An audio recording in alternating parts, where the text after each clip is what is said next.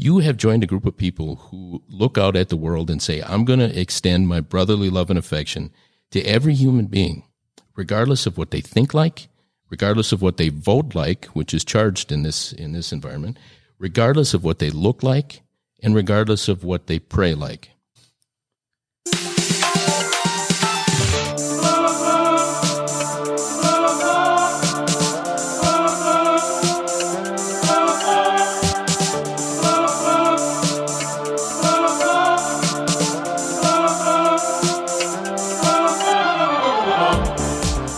Good day and welcome to Minnesota Masonic Histories and Mysteries, where we will explore the origins of all things Masonic in our great state and perhaps uncover and explore a few mysteries of our ancient craft along the way. Kevin. John, good morning. I'm Welcome. John Schwietz. I am the Director of Development, or whatever Eric doesn't want to do, for Minnesota Masonic Charities, and I'm joined with my lifelong pal and minor local celebrity. Kind of co-host, but really Co-host. I'm Ed McMahon. Let's be honest, you're Johnny Carson. Fantastic. Kevin Gorg from Fox Sports North, Canterbury Park, and as I've mentioned, you might find him at a Culver's drive-thru somewhere. We are launching our Minnesota Masonic Histories and Mysteries podcast with the very special guest, our Grand Master, Ethan Seaberg. Most worshipful, welcome. Thank you. Thank you very much for having me. I appreciate that. Well, you're thanking me now. We'll wait to see how that goes, John. We're going to withhold judgment until the end of this little adventure. Good.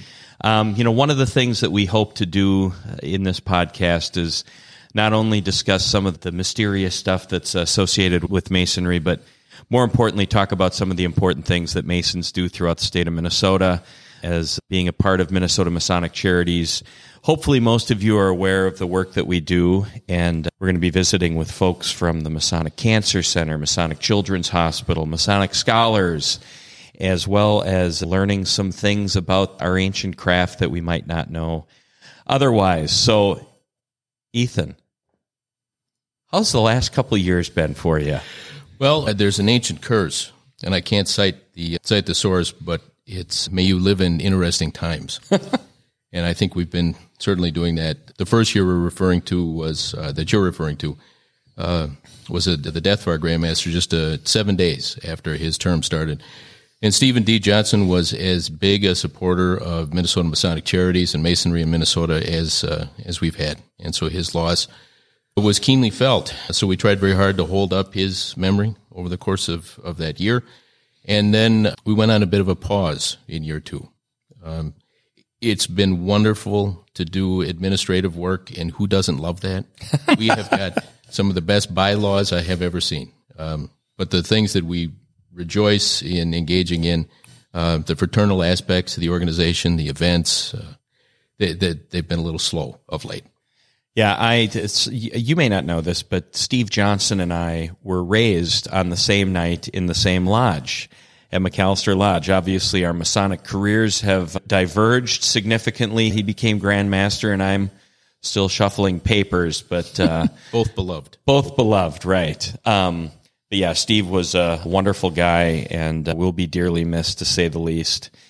And I just can't tell you how grateful I have been that you've been our Grand Master for the last, it would be 103 weeks, really. It's getting very close to 2 years, and this is unusual. We start talking about Masonic mysteries. Maybe this is more about trivia. The 2-year terms ended in the 19th century. We moved in the Grand Lodge of Minnesota to 1 year at a time, and so this was not a way we wanted to return to 2-year terms. But it's been a while. I'm a newbie. So outside recently, of just so everybody knows, Kevin and I have been friends for a very long time, and he's been witnessing me participating in these Masonic things. And about a year ago, he said, "What's the deal with this Masonry thing?" Yeah, so I get questions too. Like I'm like, okay, I'm doing this podcast. I'm learning about the craft. But if I was going to ask you, what is Masonry outside of the really cool secret handshake? I've never had one of those in all my broadcasting years. What is it? Well, the elevator speech, which we try very hard to move away from, it's quite simply not an elevator group. you'll hear it's usually some version of it's a beautiful system of morality veiled in allegory and communicated by symbol. And doesn't that clear it up completely for you? Those are some words that probably Kevin would have to look up in a day. I know I would. Listen to forecheck, back check, penalty kill. That's just it. What Masonry is an opportunity at its root for men who are of a similar mind, regardless of background, age, regardless of position, income, regardless of race or creed or anything else. Men who have some of the same priorities get together and enjoy each other's company and do some good work. And that's really it at its core. And it's certainly got some of the fun trappings that Masonic Mysteries would nod to. And we are an old organization. In our current form, we just celebrated our 300th anniversary in 2017. Wow. Organized then. But at the root, it's a group of men who just enjoy each other's company. Now, Ethan, you're from Red Wing. Red Wing, Minnesota. Yep. And tell us a little bit about what compelled you to become a Mason in the first place. Where did that all start? The 1956 edition of Life magazine. Come on. I wouldn't lie to you. A dear friend of mine, Willie Root. Seriously? Yeah, he and I have been working together for years. We both work for Goodhue County. He's our solid waste official, and he is a member of the lodge at that time, a member of the lodge in Cannon Falls. Now he's a member in Red Wing, too. But he was looking at the recycling stream, and out of the corner of his eye, he caught the 1956 cover of Life in June was a picture of all the Grand Masters in North America on the steps of the United States Capitol. And they form a pyramid shape because they had a photographer who knew what he was doing, or he or she was doing. And so Willie grabbed it, brought it back to the office, put it on his desk, and I said, "What in the world is that?" And he said, "Well, I'm a Mason, and I think you'd make a good Mason, and these are the things that I enjoy doing, and we should talk about this." And so Life magazine. That was it, Life magazine. So Willie Root. Willie Root. Is Willie still with us? Absolutely, yeah. He's, in fact, just a few years older than I am and the world's biggest Iron Maiden fan. Oh, very nice. Oh, cool. Yeah, he's 80s rock. He claims he's been on the airplane. Wow. No way. I wouldn't put it past him. And doesn't the lead singer, isn't he like the pilot of that airplane? Absolutely. Uh-huh. Okay, welcome to Iron Maiden podcast. Tell us about your journey to become Grand Master. Well, it started in this particular jurisdiction. We have a progressive line. We don't run for office. You're appointed to a line. In this case, it's 8 years. It used to be longer. But what needs to happen is that current members of that progressive line travel the state, and they keep their eyes open for people that they would like to get involved in statewide leadership. And a very nice, well, obviously I'm a little biased, but David Olson and I were serving on a committee in a nod to John's history, Boy Scout Council here in the state. And David asked me to stay after a meeting and wondered if I didn't want to get involved in the statewide progressive line. So it's funny that you bring up Dave Olson and his Boy Scout relationship. When I was with the Boy Scouts, Dave was just one of those guys that people are drawn to. He's just a gregarious, wonderful guy, as nice as can be. And when I discovered that he was a Mason, I learned very early on that he was a member of the fraternity. I thought, it makes perfect sense to me. Yeah, it does. So he appointed you to the line. You did, yep. And then you start work, and over the course of that period of time, your one single hope is not to screw it up. So the pressure's on at that point. That's exactly right. Because you don't want to embarrass the person who appointed you, and at the end, you want to do right by the craft. And so that's been it. And then you appoint someone to the line? I had that privilege last year to do that. And Chuck Brust is our junior Grand Steward. Rochester guy. Yep, new appointment to the line. And, of course, again, ridiculous bias. But I look forward to his service. It's fun to bring a PhD into the group. It's not often we get a doctor, somebody who's not a medical doctor. He elevates all things, Chuck, and it's so PhD. Wow. Pretty impressive. Now, you get all walks of life, and that's just from meeting various people involved here over the last few months. It doesn't matter. It sounds like, there's a lot of different ways you go about it, but when you get here, all that's put aside. With that in mind, though, I had a chance to visit the museum. We were taping a couple of trivia questions for a banquet down the road, and pretty impressive. April some of the 9th, names. 6 p.m. on Zoom. Thank you. You're welcome. Honestly, some of the names of important people it caught me off guard walking through that museum. Take us through some that maybe back in the day when you were first uncovering this mystery of Masonry that caught you by surprise. Well, so that I don't mess this up, I want to talk about George Washington. I want to talk about my lodge, and don't let me forget to mention 1934. But I also want to mention the Grand Lodge of Missouri too, so don't let me forget about that. But every Mason, I think, comes in because there's a picture in every lodge of George Washington. And George Washington, probably the most famous American Mason anyway. But you're absolutely right. That list just goes on and on and on. And the last time the Magic Flute was in town, of course, the Grand Lodge took a group to hear Mozart's great opera because Mozart was a member of the craft. Wow. And I'll forget more than I'm supposed to remember. But those names certainly are out there. But that's why I didn't want to pass by Red Wing in 1934. You talk about history. Well, kind of, it's the centerpiece of the universe. I've been saying that for years. Our annual return in 1934 included 12 new Masons that joined. And of those 12, 2 were of note, at least locally. One at the St. James Hotel, where I hope you'll all consider visiting, and I do not have a financial interest, just a cheerleader for the town.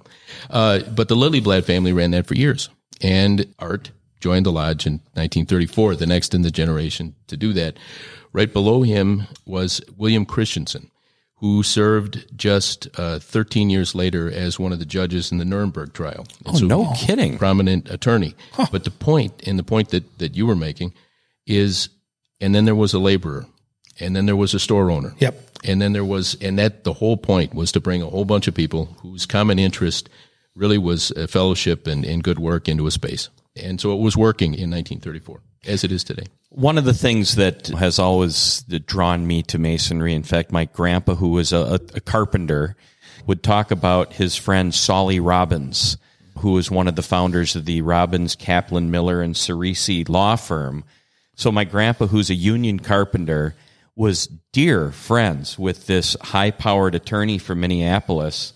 And until the day my grandpa died, he always talked about how much joy his friendship was with him, and this concept of meeting on the level, whether you're the CEO or the guy who cleans out his garbage can, we are brothers, and we are people that really care for each other. Well, that's what drew me to sports, is the brotherhood. Like when you're in a locker room with a group of people, you all come from different walks of life, you all have different backgrounds, different family environments, but you have that common ground where you gather and you feel that. And I played high school hockey 30 plus years ago. I still bump into these folks and we're still friends. And it's like you go back to that special time in your life. I look at what you guys do and I watch, especially through John, when I've been over here, the camaraderie you have. And I think through the pandemic, in times like that, there's some, I think, real extra value in having that connection because you go through ups and downs. We've all been sequestered. We've all been isolated for the most part. And sometimes your family drives you nuts when you're all working from home and you maybe need that outlet. I have to imagine in the last calendar year, it's been really good for people. There's a story that Masons love to tell themselves. And really, when you talk about Freemasonry, I bring up entirely too often that it's like a safety training program for right living, where you talk about maintain 3-point contact on the ladder all the time, and they tell you it over and over and over again, and then finally it sticks. One of the stories we like to tell is of the guy, it's always the guy, who was with his family, up on the porch of the front house. The new mailman comes up, drops the mail off. He walks down to greet him. A couple hours later, comes back. And his wife, how could you possibly have been stuck down there that long? Well, he's your brother. You've never met him before. Well, yeah, but he's a good friend of mine. and that's a story that we love to tell. Those are the kinds of things that build us up. And before we leave Harry, I didn't want to leave Harry Truman because that was the other one. John's pushing me back toward the microphone. I didn't want to forget about Harry Truman. We talked about that briefly before we started. Meeting on the level and stories we tell ourselves. Harry Truman, when he was president of the United States, was back home visiting Missouri, and he went to a lodge meeting, and he turned to the Secret Service agents who were following him toward the space, and he said, "You don't need to follow me here." Left them out there because they weren't members of the fraternity, and while he was in the lodge, the Grand Lodge of Missouri loves to tell this story, he sat just on the sidelines as the sitting president of the United States because he wasn't an officer. He was just simply one of the brothers, and that's Freemasonry. That doesn't really define 101. Yeah. what this is all about. I mean, come on, that's incredible. Yeah, we're big fans of Harry. I bet. And I'd be remiss if I didn't, mention Kevin brought up his high school hockey career. Oh, come on. And I feel that it's necessary. It's not. And it is all necessary. This out. This is important. My friend Kevin peaked around 1985. Oh, that's true. March of 1985. I could tell you the exact day where I hit my peak, and it literally has been downhill every step of the way since. Now, I am a graduate of Hill Murray High School. Kevin is a graduate of Burnsville. All right. And about this time, it would have been 36 years ago. Now. Kevin was the goaltender for the Burnsville Braves, while my Pioneers were battling. I am significantly younger than Kevin. I was only a junior in high school at the time. But yes, Kevin, it was a highlight. Kevin's Burnsville Braves beat the Hill Murray Pioneers. What was the score of that game? 4-3, John. You were there. I was there. You were there. at the Civic Center. Yeah, you were in the student section with all those Hill Murray cheerleaders. I know you were there. And your favorite part of the Hill Murray cheerleaders was? Watching back the VHS now, recordings of said match, at the end of the game, they had a lot of makeup on, and they were crying because we had won the hockey game, and they were very sad. Sure. It was good. Why do you have to bring this up? I felt this it was necessary. This has nothing to do with Harry S. Truman. I think it does. Okay. And here's how. Okay. Ethan, you mentioned earlier that you're not the biggest athletic supporter. I use that line. Yeah. That's a great line. Right. But you also have made some analogies about, the teamwork that we have in our organization and how when we do our work in a lodge room, I mean, you really depend on your teammates to have a successful opening, closing, and everything in between. Yeah, it's amazing. And I see where you're going now with the sports analogy. Yes, and it's absolutely the case. And one of the things is putting your responsibility or the success and the failure of the efforts that you're engaged in somebody else's hands, trusting that their interests are your interests. And one of the things that, and it's not unique to Masonry, this notion of some sort of common training, in our case, it's degree work that you go through to get there. You've all gone through the same something, and now you're members of this organization. You feel a connection that you wouldn't maybe otherwise. Maybe it's artificially drawn, but it works well. And then all of a sudden you find yourself in that lodge space doing exactly what it is you're talking about. There is one goal. It's the success of the lodge, the success of the brothers and their efforts. And it's wonderful to be part of a team like that. And it's the reason people keep coming back.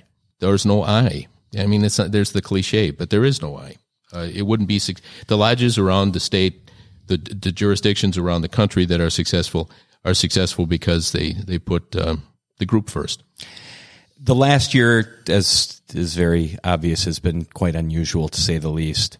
Have there been some highlights? I assume that there's been plenty of challenges, but tell us about some of the, looking back, the things that will give you the most joy as you consider your role as Grand Master. I've been telling a story, and for me it encapsulates the COVID year, so I appreciate you giving me the opportunity to share it here. There was a lodge about 6 months ago or so, struggling with finances. I mean, common in this time. And they were having to make some pretty important decisions about what to do with their lodge building, standalone lodge without retail rental revenue. And so they made the difficult decision to increase their dues to $300 a year, which is remarkable in Masonry. Later in the meeting, there was a vote happening. And Masons, the secret ballots that you hear about and all those things is certainly part of what we do.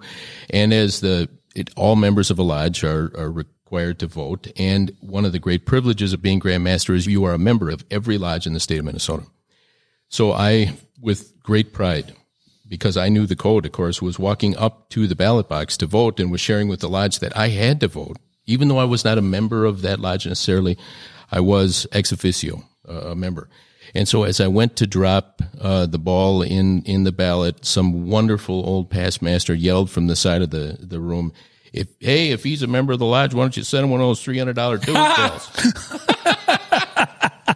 And for me, the reason I bring that story up is it's the common struggle over a year to bring people in, the common struggle to fund what we do without our normal fundraisers. But it's the humor that never left and the joy that comes in just being together. And that's why that is the brotherly love that we hear so much about. That's what you want, right? You got to have a good laugh. If you're looking for brotherly love, you'll find it in Red Wing Lodge and every lodge in between. We're full of it, yeah. So you've got a couple of weeks left? Yes, yeah. The term ends here shortly. My one goal now is to make sure that my successor is elected. And we're having some challenges, of course. It's the first. No challenge is getting Rolf elected. No. The challenge is technological. We're not able to have. Usually, we have about 400 or 500 attendees. We're kind of stuck about 100. So we're meeting in remote locations around the state, trying to get everybody in on Zoom calls and keeping those private and live and audio and video and things going out. So those are really the challenges now. But, one of the hallmarks of good leadership is making sure you've got somebody, to follow you. And I'm incredibly lucky to have Rolf Widstrand in that regard.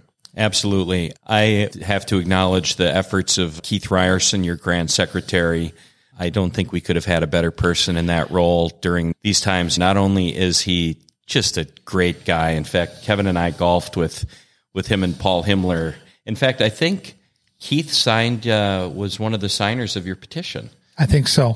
Which is cool. Him. Yeah. But, what a sharp guy. Mm-hmm. I mean, the guy is just, and, I get to see awesome dude. So I'm not sure about the beard. I'm hoping that will be it's a COVID thing, right? It's a COVID thing. Yeah. It looks like it kind of a disease sort of No, thing. it looks like ZZ Top. It's a ZZ Top. It's a starter set for ZZ Top. It's a starter top. Yeah. Nicely done. I'm not saying a thing. No, that's a very good decision. Well, you have a very nice beard. Very Sean nice. Connery-like. Bless you. Thank you. Yeah, I always think that he kind of looks like did you ever see the Christmas show, The Christmas Story, where young Kris Kringle? Yeah. If it was a little redder, you'd look like the young Kris Kringle. But there are worse things, so thank you. Yeah. That's very kind. There is a compliment in there somewhere. Yeah. As is tradition with any Masonic meeting where the Grand Master, I'm going to try my best to give you the last word. Any final words of wisdom before we move on to bigger and better things? Well, I want to ask you, as any Grand Master should, how much time do I have? Because I could see hours. Well, you're in charge. Yeah. You're in charge, man. Okay. Because I've been saying, really since I was put in the position, Keep in mind that this is I'm going to interrupt you. Yeah, it should. This is my podcast. No, this is terrible. No. Edit here. Yeah. Cut that out, please. Anyways, I lost my train of thought. Edit that out, too. This is going to be published on April 1st. Okay. So we are 7 days, we are a week away from the start of our annual communication. So, well, then I'd like to share this message. The advice I was given was the two most important things to remember are when you're speaking last, is to be brief and be seated. And I have tried very hard to keep those in mind. But I did want to share something that, John, you and I spoke about earlier. One of the tenets of Freemasonry, among many others, is this notion about brotherly love. We have lived through an incredibly difficult time for so many reasons, but organizations like ours have things to bring this notion. It's printed in plain English, so I can share this without running afoul of our custodians. We talk about brotherly love in this fraternity and say that by the exercise of brotherly love, we are taught to regard the whole human species as one family, the high, the low, the rich, the poor, who is created by one almighty parent and inhabitants of the same planet are to aid, support, and protect each other. I've been going around the state talking about that part of what we do and saying that it's amazing, the organization that you all then have joined, that you're petitioning, bless your heart, and that John and I are currently members of. You have joined a group of people who look out at the world and say, I'm going to extend my brotherly love and affection to every human being, regardless of what they think like, regardless of what they vote like, which is charged in this environment, regardless of what they look like, and regardless of what they pray like. And I have been telling every Mason then, after an important rhetorical pause, as the Grand Master of Masons in Minnesota, I'm going to hold you to that. And so should we all. The world will be a better place. We can use some of that right about now. Yeah. Amen. Amen. Well, most worshipful, thank you for your time. Thank you, and I apologize. I'll do better with the microphone next time. Okay, we'll. Oh, I forgot to hit record.